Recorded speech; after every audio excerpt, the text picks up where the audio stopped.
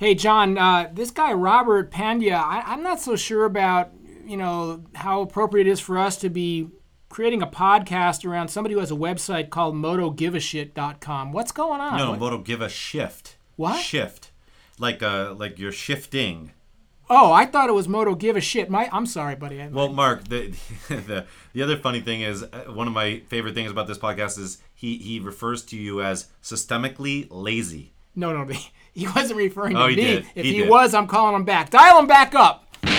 Welcome to the Behind the Bars podcast, where we discuss all things motorcycles, memories, and mayhem. Oh, this is awesome. Sponsored by Wilkins Harley-Davidson. Let's get this thing started. Here's John and Mark.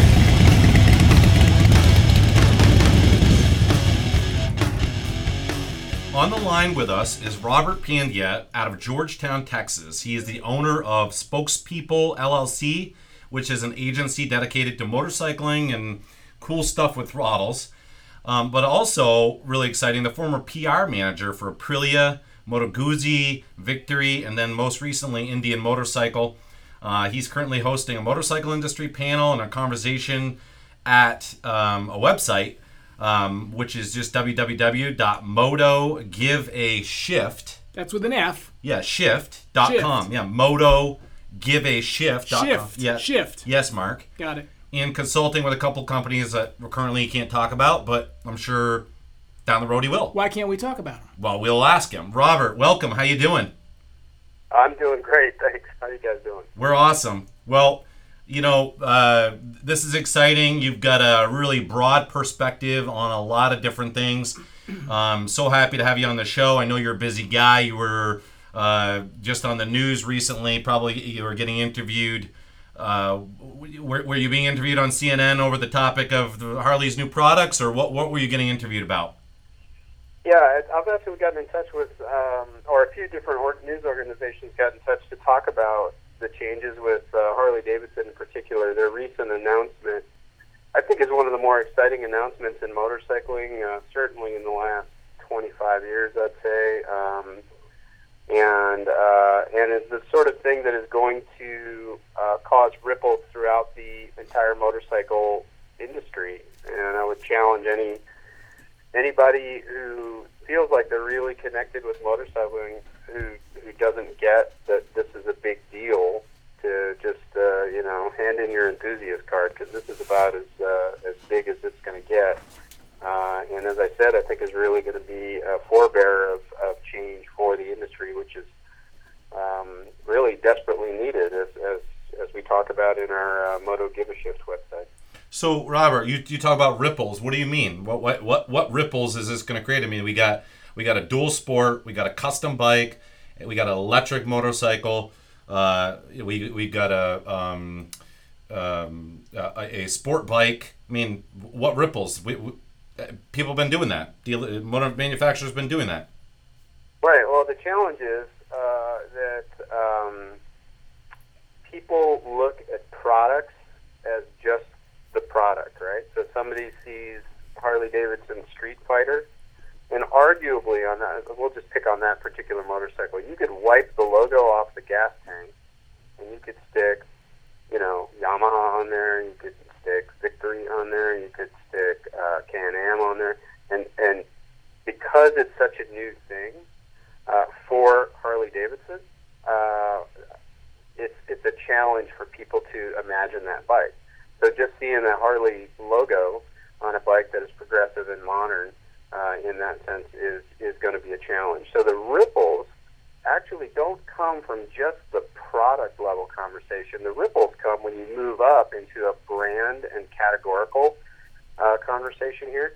And that's really what's important. Motorcycling has been relatively flat since the last financial crisis in 2008 and 9. And I mean, there's a massive amount of people who are buying things now that have no reference for that. They weren't in retail spaces back then. They're too young. But that recovery that has happened on the stock exchange, that has happened in housing markets, that has happened in commercial development and business and that sort of thing, is not reflective in the sales of new model motorcycles. They've been relatively flat since then. So that's something that's really scary when you elevate up above just what the nuts and bolts of the bike is going to look like, but what does the industry look like? What does the category look like?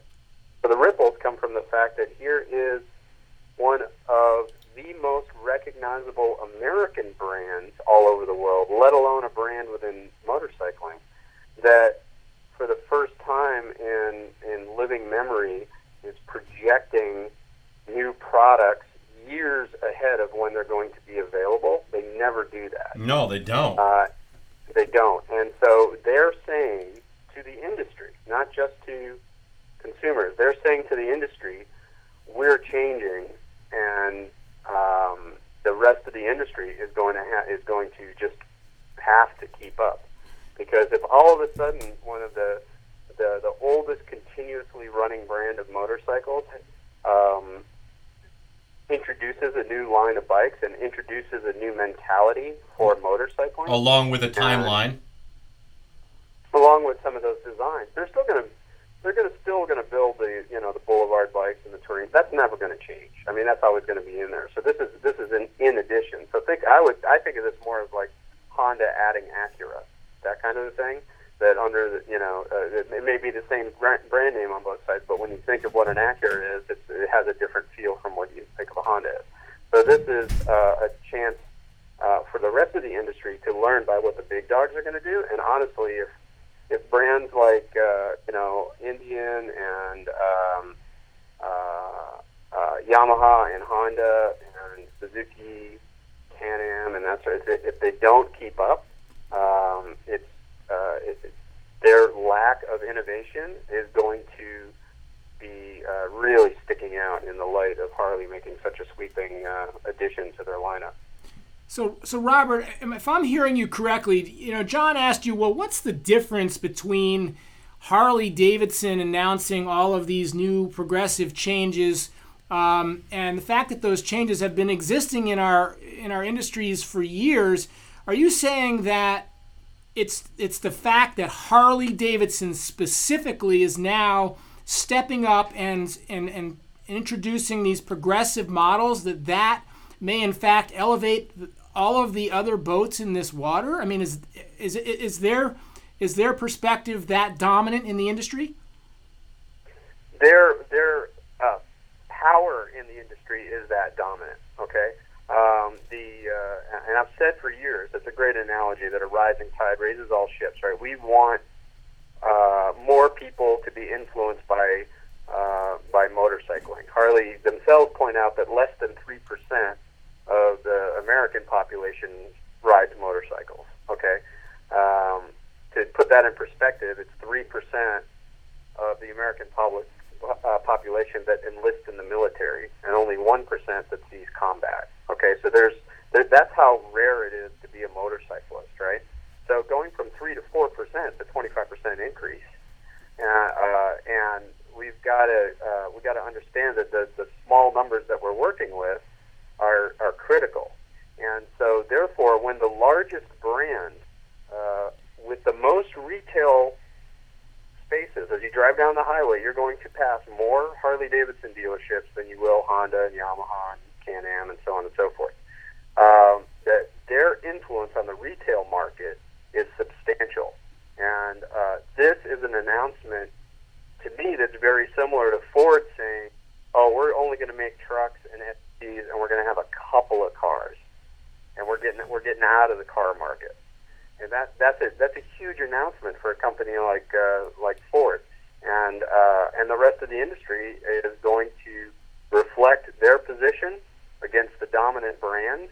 And all of a sudden, a company like Ducati that didn't necessarily see a Harley Davidson as a competitor from a product standpoint, when you look at a Ducati Street Fighter and now this new Harley Davidson Street Fighter, and then you look at it from a consumer's perspective of where am I going to get it, where's the excitement in the market, where am I going to get it serviced, what sort of organizational community aspect do they have? Harley Davidson just can really lean on their own history and heritage of delivering that sort of thing, but they have to do it in a way that's truly authentic to their own brand and is real to the prospective customer. Otherwise, you end up just looking like it's like just dumping a whole bunch of money into something that nobody really wants. Honda is famous for doing that on technologically driven motorcycles in the past. So Robert, why did Harley Davidson come out with this? Like for instance, the Street Fighter model so far in advance. I mean, they're talking, a couple 3 years out before we're going to even see this model. Why disclose that to its competitors? Because you're turning a big ship, and when it comes to Harley and the naked sport bike segment, that's a small rudder on a big ship, right? So it takes a long time for that thing to turn. So when you're talking about the brand of Harley Davidson as a brand has not done anything fundamentally exciting outside of their core audience for a long time. There was a chance with Buell, and full disclosure, I used to run Buell track day events along with a couple of partners, and those motorcycles were unique, but the management structure at that time did not understand the Buell customer, and the dealers literally crapped on the Buell brand within the Harley shop. You'd walk into a Harley Davidson shop, and you'd be lucky to find one guy wearing a Buell shirt, and if you asked where the Buells were, where I can check them out, they were typically in the dusty corner in the back, and they were treated like the runt of the litter. And so it's a new attitude from a management standpoint. Status quo clearly doesn't work, and here's management saying that we're going to have a fundamental change 2 to 3 years out, which is going to have a ripple down effect within their own organization, where everybody who's involved with Harley understands that if they don't get their crap together, they're probably not going to be working with that brand for a little while, or they're going to be relegated to the existing, Fat Bob, CVO, Street Glide world. Meanwhile, here's this new division that's creating excitement and has committed to bringing new riders into motorcycling. And if Harley does a good job of bringing new riders into motorcycling, even if every other brand doesn't change anything, that's only good for our industry. So, Robert, if I'm a CEO sitting at my desk at one of the metric motorcycle brands, am I excited or am I frightened by Harley Davidson's change? You mentioned that, of course, it elevates the industry, but don't you think that some of those metric brands are now like, wow, we've got a new competitor in our side of the market? Is that scary, or is that overall a good thing for everybody? I would say it depends on how close they are to retirement. Yeah, well said. If they're right on the edge and not giving a crap anymore, then they're just going to potentially could waffle along and say, oh yeah, you can rest on your laurels, right? And that's a big mistake to make, is to not take a brand like this seriously, because they've got massive investor relations out there. It's an icon of American transportation, and if any CEO or product planner or marketing guy or whatever is going to have a wait and see attitude rather than leaning in and starting to do smart work, then they're going to see the end of their career in 2 to 3 years as this stuff starts to come out. It's really incumbent on management within motorcycling, and I don't care what brand is on your shirt, to begin to truly listen to enthusiasts from all levels, young riders, moms and pops, and in the entrenched category evangelists. You have got to listen to enthusiasts, because that's the language that propels motorcycling. It's not just specifications. If it was just making an interesting trinket, there's dozens of companies that can do that, have tried to do that, and have not necessarily succeeded. This is a inherently unstable device. If it wasn't for the guy who invented a kickstand, they'd all be laying on their side. So Robert, what, in your opinion, what would you say is out of the Custom, the Pan America, the Livewire, what model did I miss, Mark? Well, the electric bikes. I super, said that Livewire. Yeah, but the super small ones. The custom bike, the Street Fighter, excuse me, and then the Pan America. Which one is standing out that has the most, potential? Well, you got to put that up against the time scale, okay? And so if you're asking me which one is going to, be one of the more exciting things in the next sort of 3 to 4 years, the Pan America is interesting. The ADV category is blowing up really fast. Anybody who's I have a KTM adventure bike, which I love. I know a ton of people with BMWs, GS series, and that sense of adventure and exploration is exactly what Harley Davidson leans on with their touring bikes. So that's not a new emotion for them. The path by which you will explore that is going to go from being highways and 2 lanes to being more gravel roads. That's pretty exciting. When you ask global motorcycle riders, particularly people from Europe, where they want to ride in America, they want to ride out in the desert. They want to ride out in the middle of nowhere, because in Europe there is no middle of nowhere. There's population everywhere. And so that sense of adventure and epic open space is one thing that the American motorcycle scene is uniquely attached to. So that's in the short term. I think the single most exciting thing I saw in the video stuff that they put out, so the video, I'm sure you guys watched that. A dozen times at least. Right, yeah, just to get the little snippets, right? Well, the snippets, and it's just the most exciting thing that speaks to the entire motorcycle industry is that little blonde girl riding the Strider bicycle with the Harley Davidson. Yeah, wasn't that cool?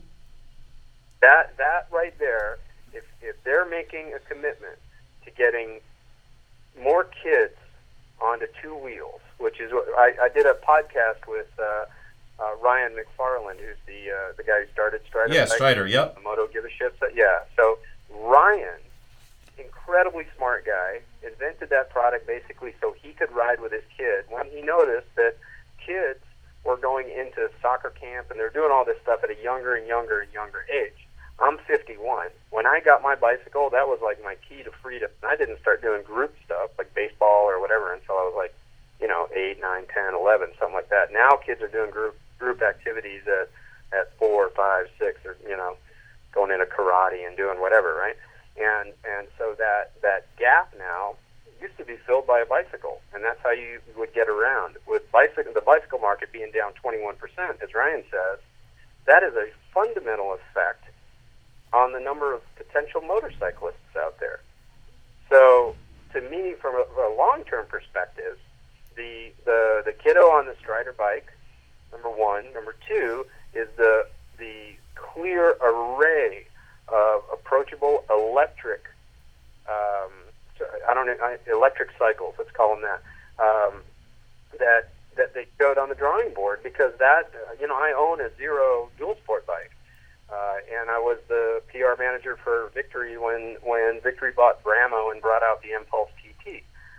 The approachability of an electric motorcycle or an electric cycle or a electric boosted bicycle is phenomenal. And in a little town, I live in a small town, Georgetown, Texas, you can't really get over 45 miles an hour except on a couple of major roads around here. So a small electric runabout on 2 wheels is an answer to massive chunks of the population around America, let alone around the world. Robert, to your point, as I was watching the video, of course, I saw the familiar themes like freedom and adventure and exploration.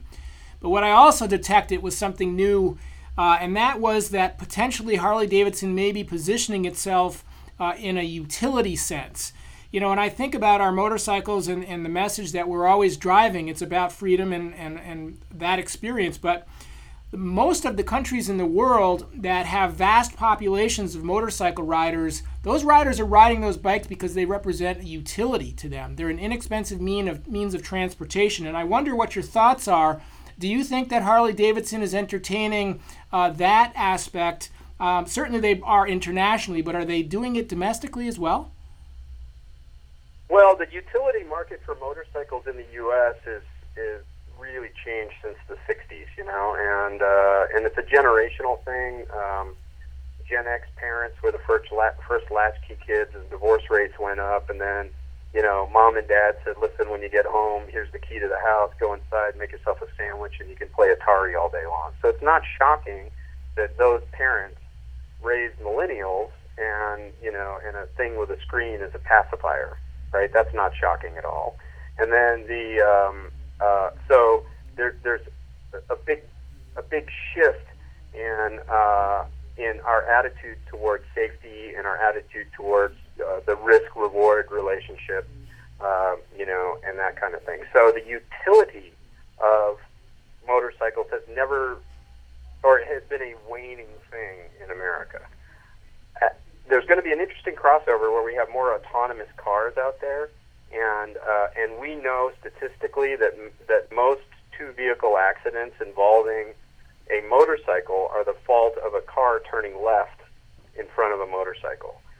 In theory, these autonomous vehicles are going to be better at that than human-driven counterparts. So in theory, the accident rate should go down. And motorcycling, if the industry were to get their act together and were to have a signal, like a pinging frequency that I could wear like a GoPro that was sending out a signal that informed all the autonomous vehicles in the area that here I am on my motorcycle, that as that technology comes around, motorcycling or two-wheel conveyance, whether it's electric or gas, can become more attractive. So I think you're right in the sense of Harley seeing an opportunity for an increased utility market. The difference is that Harley-Davidson is always going to be a premium brand, and the things that make a two-wheeled conveyance approachable are not really patentable in that way. Like if you could come up with an electric motor with a belt drive directly to the rear wheel, there's no patent on that. It's such a common, obvious thing that you can't do that. So that's the reason, to me at least, I don't know this from any inside information, but that's the reason why Harley-Davidson would invest in Alta versus Zero, because Alta has a unit engine with a gearbox built into it and makes a unique noise compared to the Zero, which is just simply electric motor with a belt drive to the rear wheel, which is not unique. It's not particularly patentable. So that's a whole bunch of different ideas, but I think that the utility market for motorcycling, it has that potential, but we have to get over a significant hurdle in terms of consumer education on why you want to go ahead and choose that, to use that as a tool versus just being on the Uber autonomous driving pod application or whatever it'll be. So Robert, you just said something that was very interesting to me that I had not heard elsewhere. Are you suggesting that Harley acquired an interest in Alta because the sound of the motorcycle or the motor is potentially able to be patented? I don't know that the sound, we can go back to the old potato joke from back in the days. I don't know that the sound can be patented, but I do believe, I know firmly that when they did the prototype rollout of the Livewire, that particular configuration has like a 90-degree turn in the driveline, and so you end up getting a gear mesh sound. Any of us who's watched rally racing, and you hear that the sound of straight cut gears, and that's like a very performance-y kind of sound. And so they said when they introduced the Livewire that sort of turbine sound is a unique thing that they wanted to capture.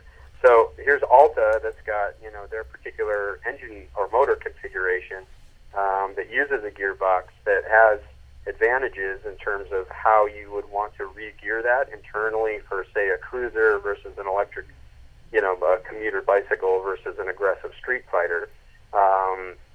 That is something that is more patentable and something that's more ownable by them. And being a huge company, they're not going to put an investment into something that somebody else can go like, oh, that's obvious. I'm gonna take that and copy it. So when you saw the video, Robert, in the video that we were referencing earlier is for our listeners, is the video that came out on the 30th, I believe, which was Monday, that basically was Harley-Davidson sort of announcing its next several years of products, or segments, I should say. Did you see anything that stuck out on the Livewire to you that was different than previous Livewire that you had seen? Not really. I think a lot of that footage was probably from that prototype era. I mean, the one thing that's telling is, like, the Livewire is ripping around on a racetrack, and when the bike, cruises to a stop, they have natural sound, and you hear the gearbox like sort of coming into a stop there, and then the guy's wearing, full coverage leathers with V-pucks. When's the last time you saw that, in a Harley commercial thing, right? Right. And so, when I'm watching the brand, it's interesting because, when I work for Polaris on the Victory and Indian brands, there are like legal rules for how you can shoot a video. So I can't show a cruiser doing a wheelie going down the street. I can't show a bike that has, both of its tires off the ground. I can't. The rider should have both hands on the handlebar at all times. So when you go back and you watch the Harley video, there's clips with street legal bikes that were not developed to go off-road, that have been clearly modified, that are ripping up some Hugo Moto-looking Sportster, ripping up, a hill climb event. There's a shot of a guy riding past the camera, and both his arms are off the handlebars as silhouettes in front of the sun. That sort of stuff would never pass muster at Polaris years ago. And there's a general, unsquinching, unpuckering of the industry that is very welcome because, you can have, the whole point of this thing is supposed to be fun. And that's what we captured. The first time you were a little kid and you rode your bicycle without your hands on the handlebars. I mean, what a thrill, right? And so that attitude change, the fact that there's other logos. I think I saw like an Adidas bag strapped to the back of in one of those shots. There's other like apparel logos that I saw. That if it was just a pure Harley corporate piece, all of that would have been just washed out in the past. But the fact that it's relating to the reality of how we're living our lives now, and that sense of more freedom, as they clearly, Harley desperately wants to own the word freedom, but they can't. You can't. This is America. You can't do that. But they really want to attach that to their brand. There's nothing that makes riding a Harley more or less freeing than riding a Honda or riding a Yamaha, but they really want that. So promising more freedom in an age of increased digital constriction is an appealing position for them. So that's, I mean, seeing all those little clues, you can watch the video once and really not get it, but as you guys said, man, you watch it a few times and you start picking up on all these little things. That's what I'm saying. Is that's why it's an important announcement. So, Robert, trust me, they're not paying me. Harley guys have probably had a target on my back for a long time. When do you think the target was the largest?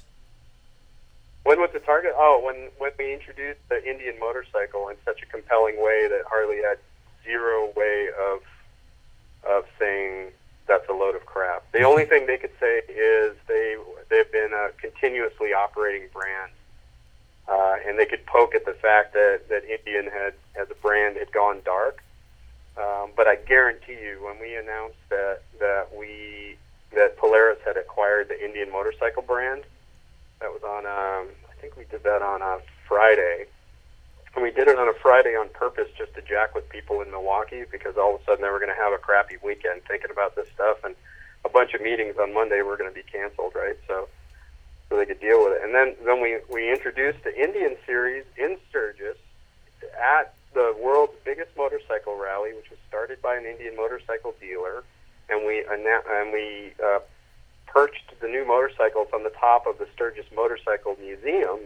it was the tallest building in town, but because that's the museum. So here we are reclaiming our history, literally putting the bikes on the roof of the museum. And at that point, it was like those sorts of compelling, interesting ideas that our team had a part in. I mean, that sort of thing is what makes other brands realize, oh man, this is going to be tough to. You can't just ignore it. So Robert, moving away from the video a little bit and the technology, I was reading one of your blogs and you said something interesting in it. You said that one of the big challenges for our industry, regardless of the brand, is that dealerships lag behind current retail trends and methods. And I was wondering if you could elaborate more about that. John and I sitting here in this dealership, I'm most interested in being progressive as possible. What did you mean that we're lagging behind current trends and methods? The stereotype of the motorcycle dealership is, you walk in, there might be a receptionist that says hello, might not be, and you're looking at a sea of headlights and handlebars. And if I were to walk into a Japanese bike dealership, if you weren't an educated rider and you walked in and you see the headlight and handlebar for the smallest Suzuki Cruiser they sell, TU250 or something like that, and then it's parked next to a Honda 1800, fundamentally they look the same. One's a little bit bigger, you know what I mean? It's really hard to walk into a motorcycle dealership without having an idea of what you want and parse that through and figure it out. On the retail side of things, sales training is something that many brands have tried, and there's such a huge turnover rate at dealerships, at motorcycle dealerships, that you go in, you train a bunch of, generally guys, but you train a bunch of salespeople, and 6 months later, all of them, if not most of them, are gone. And moved on to the next career because they're just not making enough money there, or the season changed and the dealership laid off a bunch of people.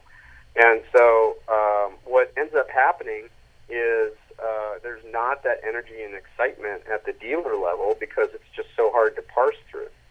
So when you look at going into an Apple store, that's a fundamentally different experience than walking into the average motorcycle shop. And that's how people want to buy stuff now. When you look at how Tesla is selling, expensive electric cars, that's a fundamentally different way of selling a transportation tool. Forgive me, Robert. And frankly, power sports has not kept up. I'm not sure I'm understanding. What's the difference, the fundamental difference between an Apple experience and a Harley-Davidson or a Kawasaki dealership? What's the fundamental difference?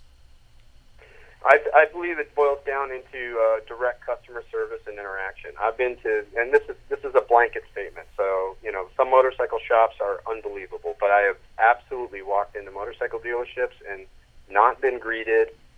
I'm walking around wearing decent-looking clothes. I might even have a pair of boots that are clear, that have a shifter scuff on the left side, and it's like, well, there's a clue that person's a rider, right? And have not been asked, can I help you? What are you looking for? What do you ride? And that kind of thing. There's a systemic laziness that has happened in many retail environments, not just motorcycling. I think he's talking about you, Mark. I think he's talking about you when he talks about the systemic laziness. Is that right? Yeah. See? Were you referring to me about that, Robert? Yep. So that, when you walk into an Apple store, I guarantee if you're an employee, you could go experiment with this. Go get a job at the Apple store and be the worst employee, be the last one to greet anybody, be slow to respond. You're not going to have a job there very long. And that is because if you don't go in, answer questions,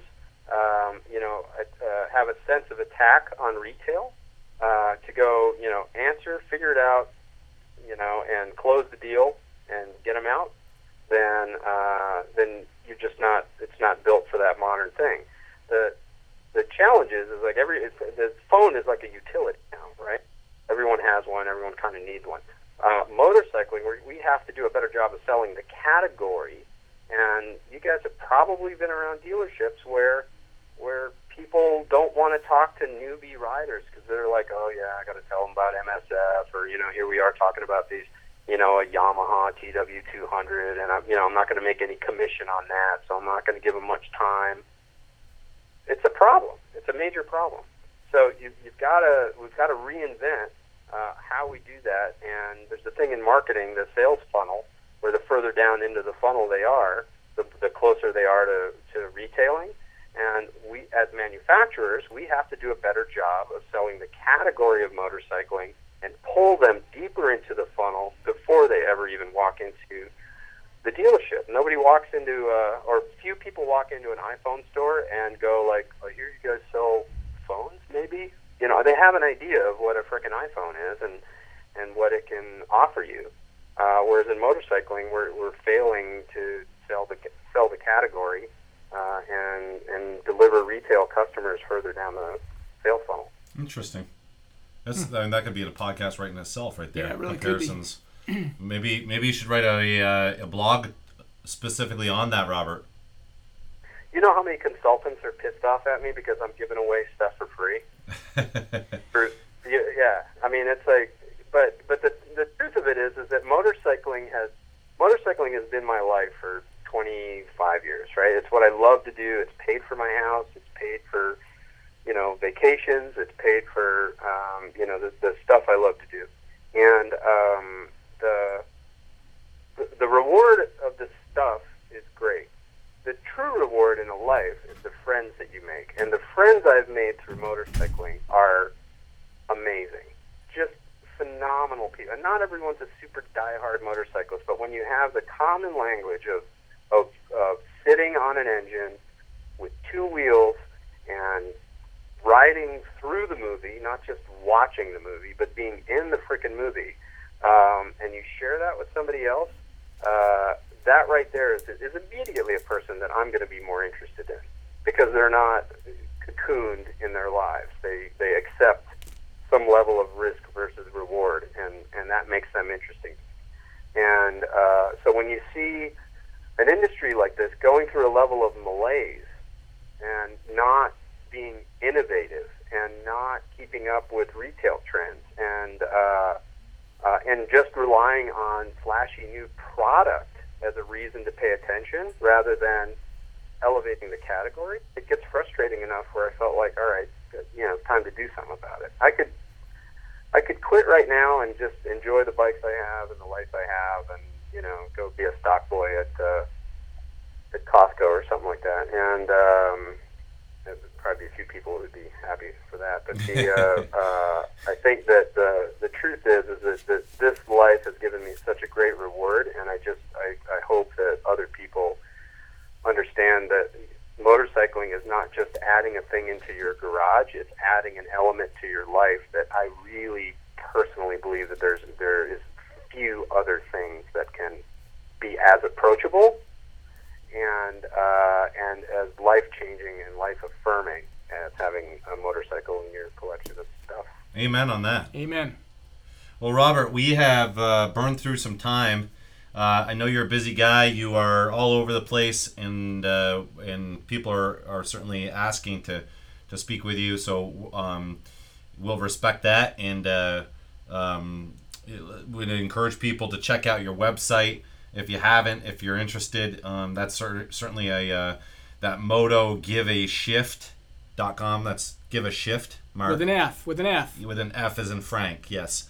Check that out. That's actually really kind of a cool idea.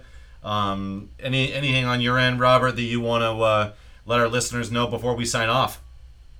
Well, I would speak directly to people who have motorcycle licenses, and here's a simple challenge: is just be the cool friend and bring somebody who's on the edge of motorcycling into a dealership. Even if it's a sucky dealership, bring them in. Be their friend, be their counsel on motorcycling. Don't try and upsell somebody on something that they don't need, that's fast or that's flashy or expensive or whatever. But if you just introduce, if each one of us as a licensed motorcyclist were to bring one other person into motorcycling, a year, that would fundamentally change our metrics, totally change this industry, and there wouldn't be this like sort of sense of crisis. I agree. But we can be our own best ambassadors, and we have to get evangelical about what motorcycling can bring into life. If we all did that, then we'll be seeing a lot more two-wheelers out on the road. Good advice. Yeah, indeed. Well, Robert, we will sign off here. We appreciate your time so much, and we would love to circle back at some point in time when some of this product comes out and get your thoughts on the specs and what's out there in the public domain. If I'm not riding one, I'll be on the phone with you, no problem. We appreciate that, Robert. Robert, thank you so much. Have a great rest of the day. Thanks, Robert. Thanks for listening to the Behind the Bars podcast, sponsored by Wilkins Harley-Davidson. Stay tuned for our next exciting podcast. Check out additional information on wilkinsharley.com.